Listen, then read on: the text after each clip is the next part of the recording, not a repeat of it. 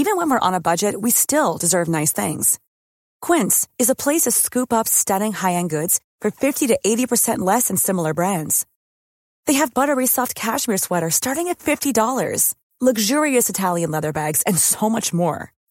Plus, Quince only works with factories that use safe, ethical, and responsible manufacturing.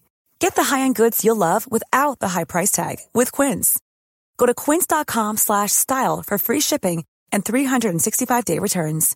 Ready to pop the question? The jewelers at BlueNile.com have got sparkle down to a science with beautiful lab-grown diamonds worthy of your most brilliant moments. Their lab-grown diamonds are independently graded and guaranteed identical to natural diamonds, and they're ready to ship to your door. Go to BlueNile.com and use promo code LISTEN to get $50 off your purchase of $500 or more. That's code LISTEN at BlueNile.com for $50 off. BlueNile.com, code LISTEN.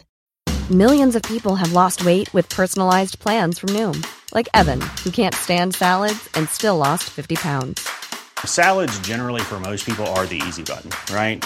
For me, that wasn't an option. I never really was a salad guy. That's just not who I am. But Noom worked for me. Get your personalized plan today at Noom.com. Real Noom user compensated to provide their story. In 4 weeks, the typical Noom user can expect to lose 1 to 2 pounds per week. Individual results may vary. This show is part of the Head Stuff Podcast Network. Welcome to Cryland. My name's Judy J, and this week I'm chatting to Sophie Shanley. Sophie Shanley, old friend of the podcast. Sophie, we're mixing it up this week. Yeah, we are. We are flip reversing it again. I'm going to do the case. You're going to do the case. I'm so excited. I don't know what this is now, so this is going to be gas. Okay, tell me, what one are you doing? Okay, this week I'm telling you about the unsolved mystery of Peter Bergman.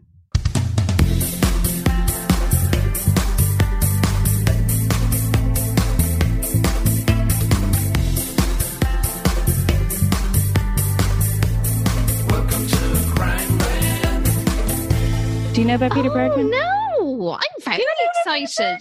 No, this is brilliant. Okay. Don't know what country. I don't know anything about this. So. Okay, well, hang on now. Let me get it up here.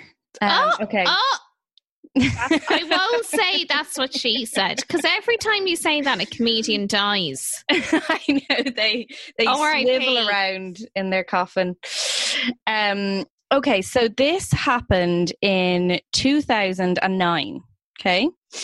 And it was, it happened down in Sligo. So a man in his late middle age checked into a hotel in Sligo, okay?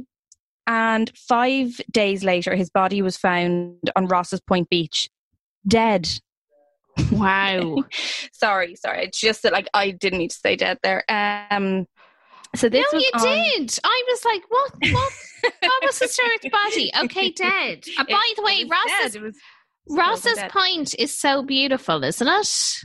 I haven't been to Sligo since I was a child, so I've actually just done a bit of research. It does look lovely. So his body, he checks into this hotel and his body turns up on the beach. Now, where was he from? What nationality? Okay. So there's a lot of mystery surrounding this whole thing. Like, we still don't know the real identity of Peter Bergman. Oh. That's the whole thing. That's why it's so unique. Nobody has ever found out who he is. This is so interesting. So they find the body on the beach.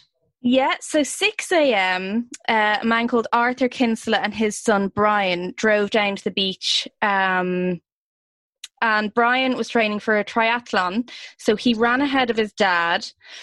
And the tide straight away, I don't trust these people. Yeah, what were you doing up that early? With your dad, come on. You were body hunting, weren't you? Anyway, the tide was out, so Arthur came onto the beach and he saw something a bit unusual. So he knew the beach very, very well. He was always running around the beach, the fit man that he was, fair play to him. So as he got closer, he said it was the body of a person and he appeared to have drowned and was lying face downwards on the sand. So then he called his son to come back in from the water, and there were footprints around the body. So the body seemed to have just washed up on the beach. Then the dad, sorry, I shouldn't say the dad, Arthur Kinsella said, he looked about 65. We walked around the body just to make sure he was dead. I think they knew he was dead. And I actually placed my hand on his ankle and it was marble cold. So again, confirmation that he's dead.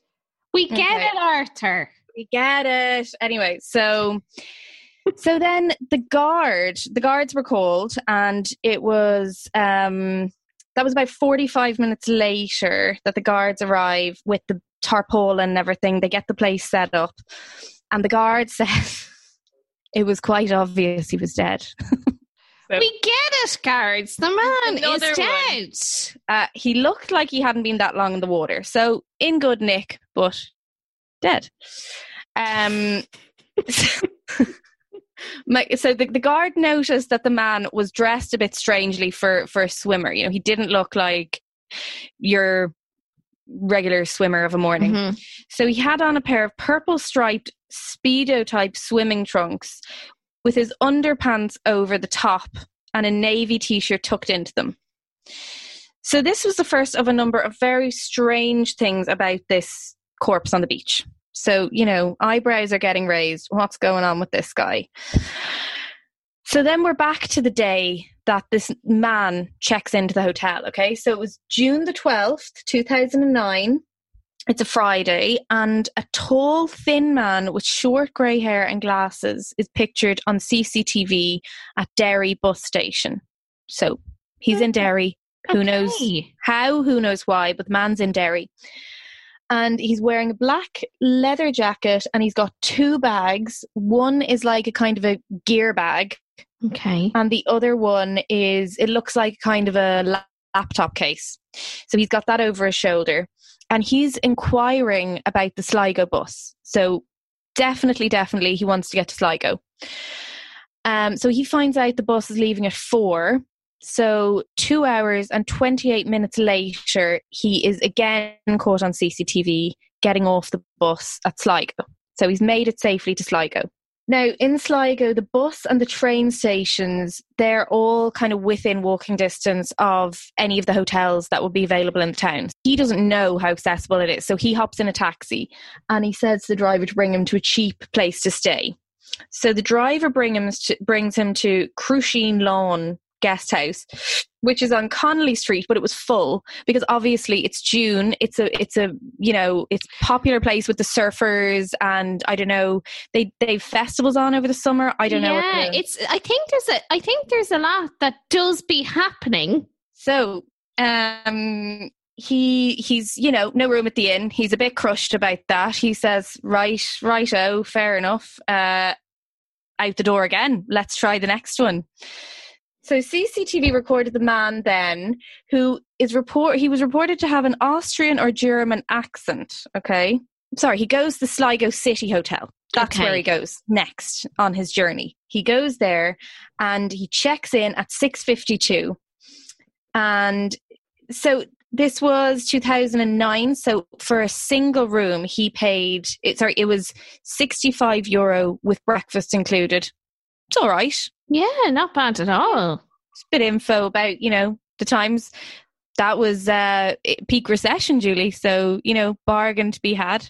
Yeah, a lot of Bitcoin available. So he pays in cash, right, in full for 3 nights, and he was given room 705. Okay, so off he goes. And the name that they wrote in the hotel register was Peter Bergman. And he wasn't asked to produce any proof of ID. That's crazy.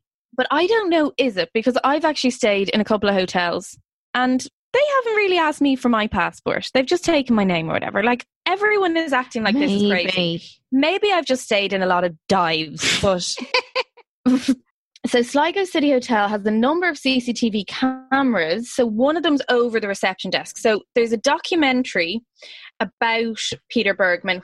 It's called The Last Days of Peter Bergman.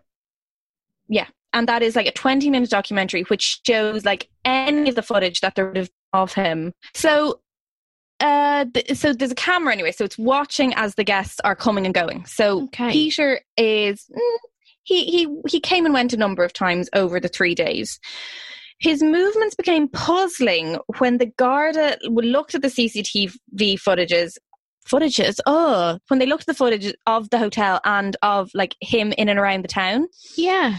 So he had left the hotel 13 times, and each time he was carrying a purple plastic bag that was full of something each time. So he would go out with this bag and he would dispose of the contents around Sligo. And then he would kind of like fold the bag up and either put it in his pocket or put it somewhere, but you couldn't see it when he was coming back in. So he was getting rid, seemingly, of everything that he'd brought with him to the hotel. Oh, that's so sad. It's really sad. It's really, really sad. It's very lonely and sad and puzzling, the whole thing. So anyway, he's up and out and he's doing his thing. He's getting rid of his stuff. And each time nothing on him. He was just, back in, just himself. Yeah, so like over the whole time, even though there's CCTV of him out and about on the street, nobody ever sees him like taking anything out or getting rid of it. So like, don't know where he put the stuff. Such a mystery, isn't it? Such a mystery, but so kind of calculated as well, like that he planned to do this, He seemed to be quite meticulous. Like obviously he had a plan in his head of what he wanted to do. That's what the detectives are saying. They're like, what? Like he must have had a background in like the military or like with the police or something, because he's so organized and like he's definitely got a plan. So he was never ever seen speaking on a mobile phone. So we don't think he had one of them. And he was captured a few times, like just kind of having a cigarette, like having a cheeky fag in and around the place. But the detective was asked, what do you think was in the bags? And he says personal effects, but we can talk about that until the cows come home, but we can't speak about what we don't know. So I'd imagine he had clothing or personal effects, possibly a passport. Okay. So he arrived on a Friday, and on the Saturday he walked around the corner from the hotel to the post office. He bought 10 82-cent stamps, and he was also given airmail stickers for those stamps. So he bought international stamps? Yes, he bought international stamps. So back in 2009, it cost 55 cents to post a letter within Ireland, and then 82 cents to the rest of the world. So he definitely had connections beyond Ireland. It wasn't like he was an Irish guy impersonating a German or an Austrian or whatever. We don't know. Okay, I'll keep going anyway, but I'm not sure, because like if you look at him, he looks a little bit Irish. I don't know. Okay. Yeah, but he also looks like he could be a bit German, but I think he looks like he could be like a taxi driver or something. But anyway, so nobody saw him actually posting anything. So if you post the letters in the exterior boxes, there's no cameras to see you. So he may or may not have actually posted stuff, do you know? Anyway, the stamps I just looked up a picture from here. Okay, go on. Now, there's a few dead body ones. You don't need to. Well, do you know what? I will say, if you're looking this person up, guys, the first one that comes up is the dead body, which I think is so invasive. Like, I mean, why is there need? I don't like that. I'm looking at the picture of him. I think he looks very Irish. Doesn't he? Yeah. Like, I mean, initially I was like, yeah, okay, I believe this. Because he was speaking with an accent. That's not that hard. We could all do I think a German accent is one as well that's faked a lot, isn't it? If you're going to go foreign, people will often pick like a German accent. Yeah. You can get away with like bare minimum kind of. I think you do Aussie, because you're unbelievable at accents, but you do such an uncanny Aussie accent. I think you'd go for a fake Aussie. I would adopt an Aussie personality, I think, because it's the one that I can continue on with and not falter to like Jamaican or Indian within a minute. And then once I'm there, I just go back to my own voice. So that's so interesting. Okay, sorry, I interrupted there. You go on. That's okay. So nobody can say with certainty if he actually did post the letters anywhere, or if he just disposed of the stamps, or if it was a ruse, or, you know, what he was doing there. But a pattern was starting to emerge because Peter Bergman was never caught on CCTV disposing of anything or meeting anyone. So it's difficult not to wonder if he knew where all the CCTV cameras were. Like, was he aware, and was he kind of like calculating his movements to make sure that any of the stuff that he wanted to do away from sight, that he was kind of managing to do that? Like, had he been there before? Or was he totally new to the area? So he didn't have access to a car either. And he didn't take his bag or anything. Like, he only ever took the purple bag. So everything else was left there. So nobody ever said that they noticed him, or, oh, here's the guard again. The guard said, now this is what I was saying earlier. The guard who arrived and said, he's dead. Yeah, the exact one, Terry McMahon. So he said he had a training of a sort, I think. So it would be easy to see that he was ex-military or ex-police. Why I think that is because in relation to the cameras, he was able to go about his business without people learning anything more about him. So exactly what we were saying there, you know, he was canny enough with the cameras. Mm. So then on the Sunday, which was the third and final night that Peter spent in the hotel, he went in search of a taxi with a map in his hand. Now, he'd taken the map from inside the hotel. There was like, they had a little stand with like maps of the locality. So he had one of them in his hand. And Gerard Higgins was the taxi man who picked him up. Then Peter says to him that he's looking for a place to swim, and he pointed to Strand Hill on the map. So he knew that Strand Hill was more of a surfer's beach. So he kind of said like, no, maybe not for you. He suggested Ross's Point. And then Peter said, yeah, okay, I'll go with that one. And he sat up the front with him. And then he said he was a bit chatty, asking him like about the day and like how many buses were going from there and stuff. He got the bus times. And the taxi man recalls that he did say he was from Austria and that he had a very prominent gold tooth.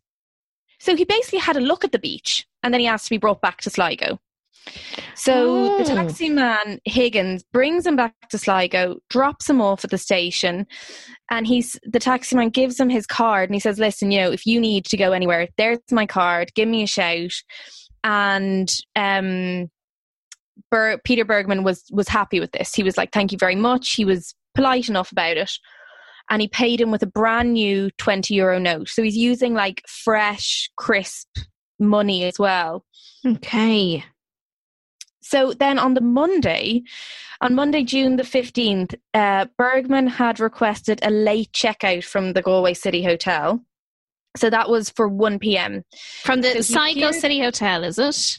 From the Sligo City Hotel, he had said, look, I'll take a late checkout. He arrives down at 1 p.m. And when he's returning his key, he's wearing a long pale blue shirt, black tank top, dark trousers, and a black leather jacket. He's got 3 bags with him, the hold all, the bag with the shoulder strap, and then he's got his purple plastic bag as well. Do you know what? There's something so heartbreaking about this whole story. So sad, isn't it? Yeah. It's just like... It's such a mystery. Yeah, I know. And like what drove him to like plan this out and go about it. It's just such a lonely journey for him to make. You know, so lonely. And the fact that it went on over 3 days is just so devastating. So then he gets to the bus station at 1:32, and at this point he no longer has the black hold-all. So I don't know what he's done with that. The manager of the bus station cafe, which is now gone, there used to be a little tiny cafe, and there's pictures of him kind of at it, sold Bergman a cappuccino and a toasted sandwich. He sat at one of the tables beside a woman, and they didn't really speak, but he sat there and he had his cappuccino and his toasty.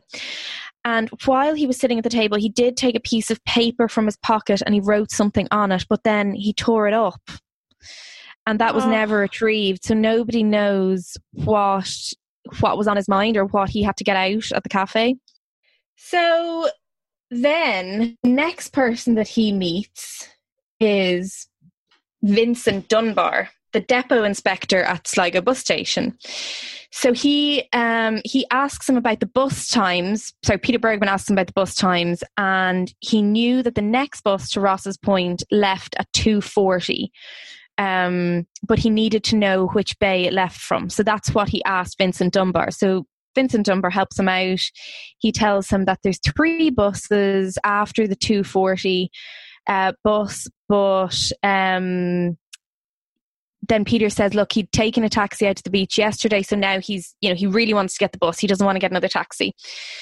So Dunbar says, he thought that he was maybe going to meet somebody, or, he was on business. He said he didn't look like a swimmer. He certainly didn't look like he was a swimmer. He was dressed very formally. Yeah.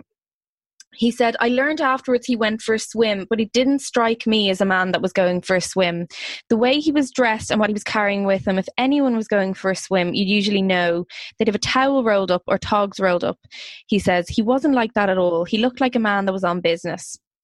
So then, strangely, Peter Bergman didn't even thank Vincent Dunbar for his help at all. He was very abrupt and brisk with him. He just turned and he walked away. And then Dunbar said he looked like a man that was stressed or in pain or not himself. So he was definitely giving off the vibe that all wasn't right, and he was, distressed or upset. Hi guys, if you're enjoying this episode of Crimeland, you might like to check out another podcast from Headstuff. It is one of my personal favourites. It's called Spice Bag. If you're interested in culture, if you're interested in food, Spice Bags is the podcast for you. Multicultural host Bianca Mayandi, a Spanish food researcher, Chinese American writer, and an Irish writer ask the big questions like, how did an Indian expat create a market for Indian cuisine in Dublin? Why are so many Irish cheeses made by women? And why is Irish tea different from that in the rest of the world? It is a deadly podcast, and you can head over to headstuffpodcast.com to check that out. The only monies we actually get from this podcast come via our subscription service, which is to be found at headstuffpodcast.com. The link is actually in the show notes to this episode. So if you would like to throw a couple of euro our way, we would really appreciate it, as we don't get any money from advertising or anything like that. So that is our only source of income. As well as that, if you would like to rate or review us on iTunes, that would be absolutely amazing. Or even better again, tell a friend. Thank you so much for listening to Crimeland. Mind yourself. Spice Bags is a podcast about food in Ireland from an international perspective.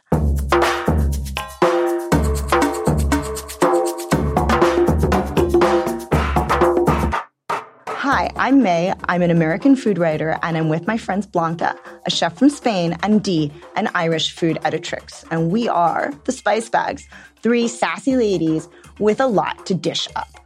Join us for the chats. So on that day, it was a very warm day. It reached 17 degrees in Sligo, and the beach was actually quite packed. There was lots of people there walking and swimming at the beach. There was one high tide that day at 12:06, and the next high tide was at 12:30, like midnight. Okay. So the Sligo bus dropped its passengers at 3 p.m. at the stop outside the Yates Country Hotel. Mm-hmm. So nobody at the hotel ever recalled seeing a tall, thin man dressed in black coming in at all. So it doesn't seem likely that he did go into the hotel. He just kept going. So that was at 3 p.m. So then at 4, he's spotted on the beach with the black bag slung over his shoulder. Then at 5, he's seen again near the yacht club at the far left of what local people call the first beach. So he's exploring around the place. He's at the first beach at 5. And then a sign close to the first beach points to a place that's existed for over 100 years called Dead Man's Point. So sadly, that's its name. And it's a small headland that extends out towards Coney Island or Inish Mulclaghy.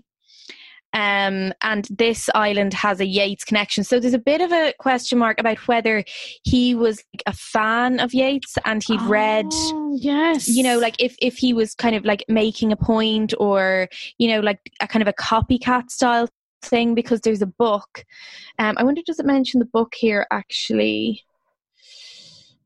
I can't remember the name of the book, but there's a book that basically Yeats wrote. It's out of print now. There's only a couple of copies left, and it details a man basically doing the exact same thing as he's trying to do. So he checks into a hotel and he's talking about, so like that's an element. Huge.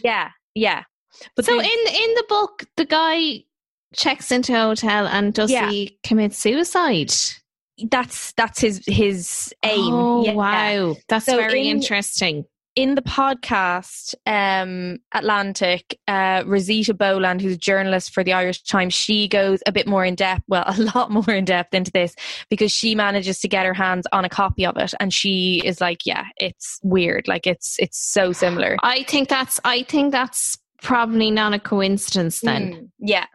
There's a story as well about Dead Man's Point, and the story is that a seaman from another land died as his ship was entering Sligo Bay, and he was left behind and buried there because the crew didn't want to miss the tide. So because of the superstitions of the time, the seaman who died was buried with a loaf of bread and a shovel in case he woke again. So inspired by the story, Jack B. Yeats painted Memory Harbour, and the Yeats brothers often holidayed at Ross's Point in their uncle's home, Ellisnore, which is now in ruins there. So there's another... there's a big connection there. Yeah, huge. So then it's now 9:10, and Peter Bergman is seen again by two women, and he's carrying something, but they can't be sure what he's carrying. They spot him, but they can't really identify what he's doing. So that's it then until 9:30. Then he's seen again by Dermot and Paula Lahiff, a husband and wife who've driven to watch the sunset. So Paula says, "We were parked at the upper car park. There was this man walking parallel to the shore. He had his trousers rolled up to his knees and he was wearing a black jacket. He was kind of plodding ponderously along." So by this stage now, there wasn't very many people on the beach, and the people that were left were, you know, you'd kind of notice them more because there's so, of course, you know. So then Dermot Lahiff, the husband, says that he was watching Peter down the beach, and he said that the sun was actually setting behind him and it was illuminating him in silhouette, so he was kind of struck by the image of him on the beach. And then Lahiff carries on to say, "It reminded me of old photographs I would have seen from my childhood in Salt Hill, country folk visiting the beach, bathing with their trousers rolled up." And that's it then until 10:30, when he was seen by a member of the public with his plastic bag and he's wearing his glasses. So then at 11 he's seen again, and this person is a different person, and they note the plastic bag again. So purple plastic bag is still with him. Don't know about the rest of them. I think that's the only one that's remaining now. Did they ever find the purple bag? I don't think so. No. Strange. I'll get to it now in a minute, but I don't think so. I think like basically what they found was him and the clothes he was wearing, and then there was a few things in his pockets, but I don't think that they have I could be wrong, but like I don't remember this being said. I'm sure, because you would have found it somewhere or heard it somewhere if they had. There might have been more clues, but anyway. Then 10 minutes after, so then this 11:10, he was seen, and he's still wearing his glasses, and he's sitting on one of the benches overlooking the first beach, so where he was first spotted. He's just looking out to sea. And then the final sighting of him alive is by a woman at 11:50, and he's still carrying the plastic bag, but he's walking along the edge of the ocean, and the tide's coming in at this point, and high tide is due to arrive in half an hour. So that's it then until 8 a.m. on the 16th of June when he's found. So his body is taken to Sligo University Hospital to await an autopsy, but that's not till the following day, to the 17th. So Terry McMahon, the guard who came to the scene, stays on the beach and he searches for the rest of his clothes and his footwear that had been discarded at some point before he got into the water. So he does find a pile of clothes on a rock on the beach, and they match the description of what the public has, what they've seen of him. And they remark as well that, no swimmer has come to get them. So, they decide that's definitely his stuff. Mm-hmm. And then McMahon says it was as if he'd taken off his shoes and then taken off his socks and then put his socks into his shoes and then his trousers. And then I think there was a kind of a black V-neck jumper, and they were all folded nice and neatly on top of one another. So, again, really it's just sad, so upsetting. Such a really awful, lonely end, Yes, and obviously, and the fact that everything was so considered, I think just makes it even more sad. Yeah. All of the clothes had their labels cut out. So, that's eliminating, where he's originated from. Do you know? He'd even I actually think, because I watched this documentary, I don't know if you watch Unsolved Mysteries on Netflix. I've seen a few of them, yeah. No, I mean, some of them are better than others, but there's one very good one.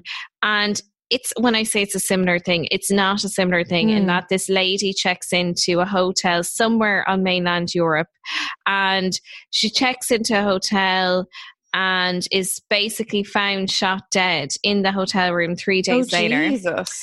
And one of the things in that instance, they were trying to place her. She had also checked into this hotel under an assumed name. This is back in the 90s. So they couldn't establish what, she had a name, she gave an address, they then went to the address. The address was in Belgium. The address basically did not match the person, so they knew it was a false identity. But in that instance, the lady it was a capsule wardrobe. She had maybe 2 tops, a skirt and a pair of trousers, and the labels were off everything, even the underwear. Right. And they said in that documentary that is always a sign that the person maybe is working in intelligence. Okay, so the name of some brands remained. So I think that was his shoes. His shoes were an Austrian brand. I think that's what they said in the podcast. But when the guards got in touch with that brand, there was no, they couldn't take the product number and trace it to a store they weren't able to go that far with it. So that kind of ended there. It was the shoes are from there, but the rest of the stuff, no, they didn't know. So isn't that amazing that you'd never think the product number on my shoes, somebody might be able to track me down because of the product number on my shoes? Never. So Rosita Boland in the podcast, she goes to the Garda station and she actually gets to see the contents of this cardboard box of all of the remaining possessions of Peter Bergman. So she goes in and they take the T-shirt and the other bits of clothes out of the box. And as they do that, all these little grains of sand fall onto the table. And she was she got really emotional because she was this is cut from that day. This is from him. It's just awful. I think she got really involved in the whole thing because she'd read so much about it, and then she's seeing it for herself, the last little dregs of him. It's incredibly it's so devastating. And she said it's a long time since anyone looked at these clothes that Peter Bergman had folded so carefully and left on a coastal rock at nightfall 10 years ago. A navy T-shirt, a pair of navy underpants, a pair of Speedo type swimming trunks with pink and purple stripes. That would indicate to me he might be from Amsterdam or something. I know, he's not Irish. I take it back. So, right, on the rocks they found black leather Finn comfort shoes, size 44, manufactured in 2002 in Germany, dark socks, a black leather C&A jacket, navy C&A chino trousers, a black sleeveless Tommy Hilfiger jumper, a black leather belt called Key West USA, made in Italy. And then in his pockets, they found €140 in notes, €9 in coins in an envelope, a packet of tissues, some aspirin. They were made in the Czech Republic and they were distributed in Germany. So again, maybe the Germany thing, there is a bit of, substance. Yeah, pointing to that maybe. Yeah. They found some plasters and then a bar of hotel soap. And then when they investigated that wasn't from any Irish hotels. It was that's got a question mark over it as well. It was just in an unopened blue plastic wrapper printed with mild soap, hotel care. So nobody knows. And then not found were his glasses, which were on him until the last second, really. Oh, God. And then the stamps and the long They weren't found blue either. Shirt. Okay. Never found. His blue shirt was never found, and the black shoulder bag and the purple plastic bag. He had no ID of any kind. So now when he wasn't asked for ID, but he was asked for his address at the hotel, and the home address he gave was Ein Stadtersen 15 Wien 4472. So there's actually no such street as this, which is in Vienna. Austria has a postal code system in operation since 1966 using combinations of 4 digits, but Vienna's codes only run from 1000 to 1901. So the address that he gave, which is 4472, is a total bit of bullshit. Okay.